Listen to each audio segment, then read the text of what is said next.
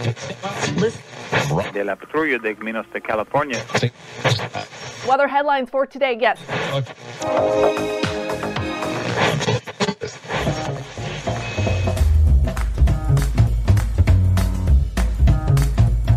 Welcome to the Revenue Generator Podcast, an I Hear Everything production. In this podcast, you'll hear how industry leaders integrate sales, marketing, product, and customer success into a single business unit with a common goal of optimizing their revenue cycle. We'll unearth how innovators integrate data, technology, people, and processes to expedite demand generation and increase recurring revenue. Sit back, tune in, and get ready to meet a member of the revenue generation. Here's the host of the Revenue Generator Podcast, the CMO of Lean Data, Doug Bell. Welcome to the Revenue Generator Podcast, where we, members of the Revenue Generation, share solutions for how you can integrate your business to optimize revenue. I'm your host and the CMO of Lean Data, Doug Bell, and today we're going to talk about tried and true tips for sales and marketing alignment and the biggest CRM pain points for sales reps. Joining us is Chip House, who's the CMO at Insightly, which unified CRM elevates the customer experience by aligning sales, marketing, and service in one platform. This helps your business sell smarter, grow faster, and build lasting customer relationships. And today, Chip and I are going to talk about how tech supports sales and marketing alignment. Okay, here's my conversation with Chip House, the CMO at Insightly. Chip, welcome to the podcast. Yeah, thanks again, Doug. Great to join you today. It's always good to have a fellow CMO on the line. As I said to you in our prep, Chip, I feel like this is a great topic for us too, CMO to CMO. Misalignment between sales and marketing is a frequent topic on the podcast. What's your take on the underlying problem that creates that disconnect? Well, I think the underlying problem is it's sort of a multi-headed beast, probably. But I think there's good news here. I feel like things are improving. Just number one, naming that you have a problem at all, I think is the first step in recovery, right? And I feel like that this is a more common topic now that I think a lot of people are trying to work on, and sales leaders and marketing leaders. So it's not just one person saying, hey, there's lack of alignment and we're just throwing up our hands about it. So I think we're all to blame, is how I would think about it. And I've been in marketing for over 20 years now, in SaaS actually, and so I've got sort of a view that's changed and evolved over the years probably. And so in the current state of B2B SaaS especially, I think more and more marketing and sales teams are proactively trying to connect with each other on things like account-based marketing, for example, which allows them to pick their accounts and go after them sort of as a shared unit. But just by naming something account-based marketing, or ABX, as some people talk about it, because it's really account-based marketing and selling, that you don't automatically solve the problem, if that makes sense, right? I mean, I think we still have to be committed to a number of different tactics to proactively work together. Yeah, Chip, I have to say, I feel like, and having been a CRO myself, I do feel like quite often it starts with marketing. So I would agree. And I would say overall, I do feel like there have been improvements. And I would agree. I think ABM has been that catalyst to help the organizations come together more tightly. I would also say that quite often the disconnect that I've experienced through my career is marketing kind of throwing things over to sales that don't have the level of utility we think they have overall, right? And the other piece is I feel like, and our topic today is quite often the technology tends to lead, whereas the process tends to trail a bit. So what are some examples of technology that you feel like helped begin realignment between sales and marketing? Yeah, when I think back to late 90s, even in my time when I was the first marketing hire at Digital River, and we had a pretty small sales team, and we were using Goldmine as our CRM, to align. Wow. Yes. Goldmine. That is a flash in the past. Yes. Yeah.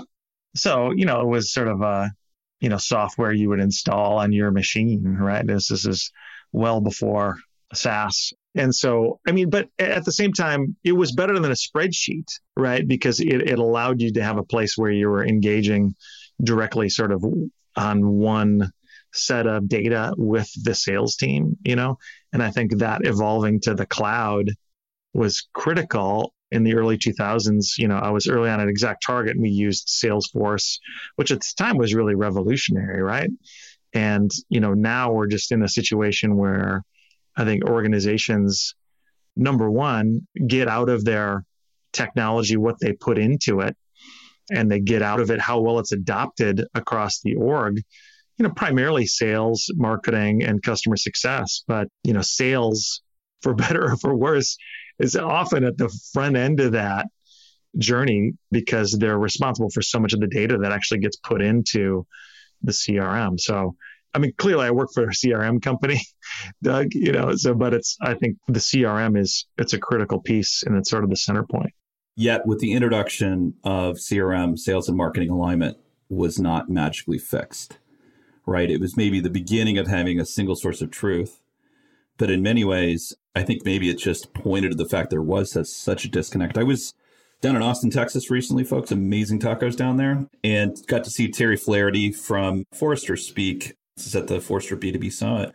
And he had a pretty provocative session. He said, the MQL is dead. I think I misquoted it slightly, Terry, if you're listening in. Sorry about that. But that was the central premise. In many ways, I think that also, Chip, kind of points to this misalignment in the sense that what marketing say holds up as being valuable, the sales organization would not hold up and say, hey, this is valuable.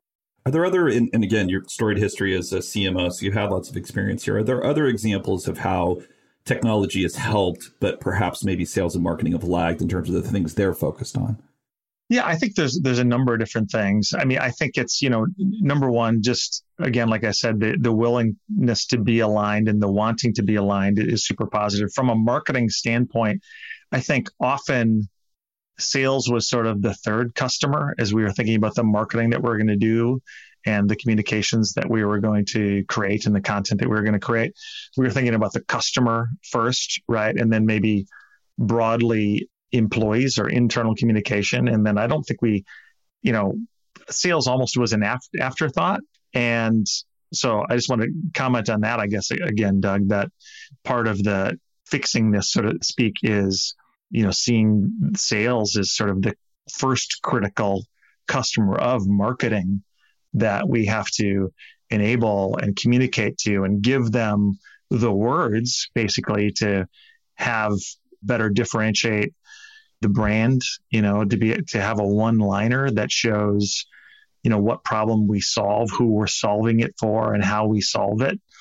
And all of those things, by the way, none of those really rely on technology that much. I think number one, it's a commitment to being aligned. So back to technology. So again, CRM is the glue, as I mentioned, partly because it stitches together all of the customer data and allows every team to have basically the same shared insights for the customer and the same data, basically, that allows you to optimize the customer experience like them as an individual, which I think is really, really critical, because ultimately your only differentiation as a brand is how you treat customers at the end of the day and how they support and tell others about your brand. And a lot of them will just leave after just a single bad experience. And so again, that's the customer data piece of that is super critical. But what are we going to do with the customer data with the sales team? We're going to build forecasts. We're going to build pipelines together. We're going to work on communications that target our prospects and our customers to help convince them that our solution is the best. And so to me, that's whether it's tools like SalesLoft or Outreach that are enabling the sales conversation more effectively than they have historically, or tools like Gong or Chorus.io, right, which are recording sales calls with customers and providing that feedback back to the marketing team for, hey, what's our sales team doing out in the field? I think those are two critical and important developments that have happened in tech and for sales marketing alignment. Yeah, I think the orientation is a really good point. So much of what we think about from a CRM standpoint was not oriented towards sales organizations, I would agree. And I think that, in the history of any technology, there's a period of time where the technology becomes, late majority, almost to the point that, can you imagine running your business without it, right? Which is, I think, where CRM has been for a really long time. And into that space, typically you do have some atrophy, right? You do have some lack of kind of forward progress. And I would say that if we look at some of the dominant players these days, Salesforce is obviously the one that comes to mind. We're a Salesforce native application.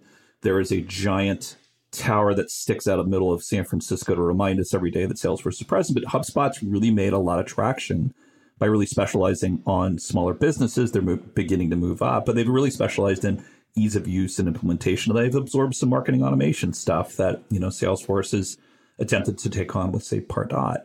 But I would say overall, the kind of innovation and the progress of change, it feels like more on that kind of RevTech stack, as you're pointing to, right? The Chorus AIs, the Gongs. It feels like most of the real innovation's happening out there. So how do we bring that innovation back into CRM, Chip? And how does that help us support that better alignment with sales and marketing? Does it start with thinking of sales as the primary customer? A key customer. Anyway, I think sales is definitely a key customer, one of three critical people, right? I mean, as the most maybe important internal customer, in addition to the customer success team for what marketing is doing. And I think, ultimately the customer is still number one.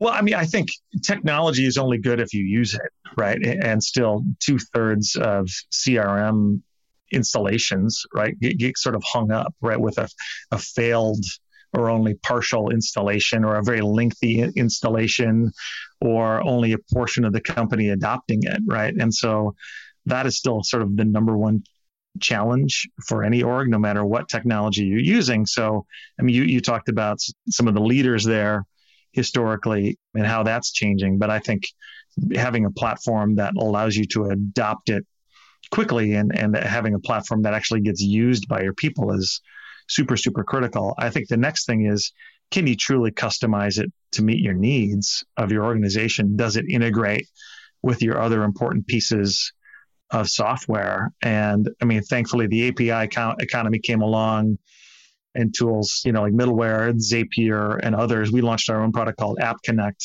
which is sort of a middleware product that helps us connect to other critical software for sales, marketing, and service teams out there. But that's how tech gets adopted, and that's how it becomes valuable for our organization, is it's usable, it integrates well, and it can be customized to what you want to do with it.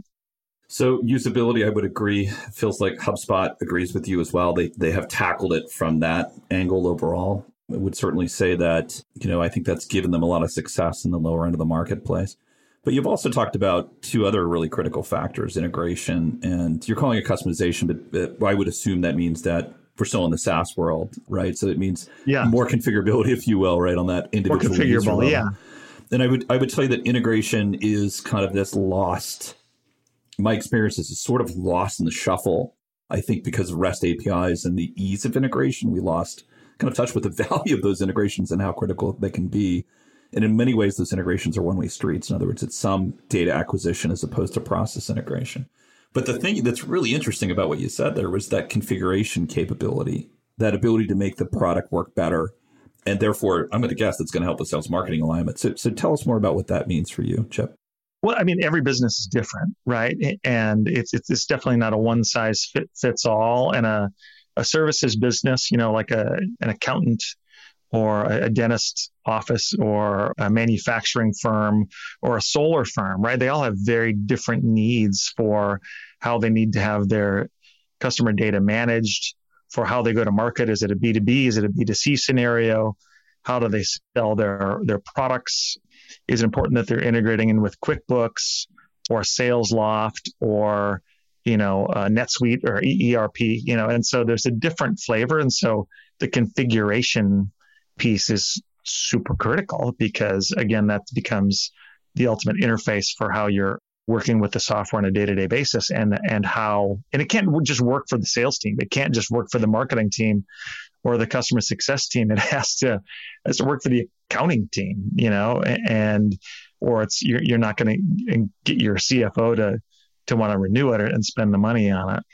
So that's why I think it's kind of critical that it's configurable.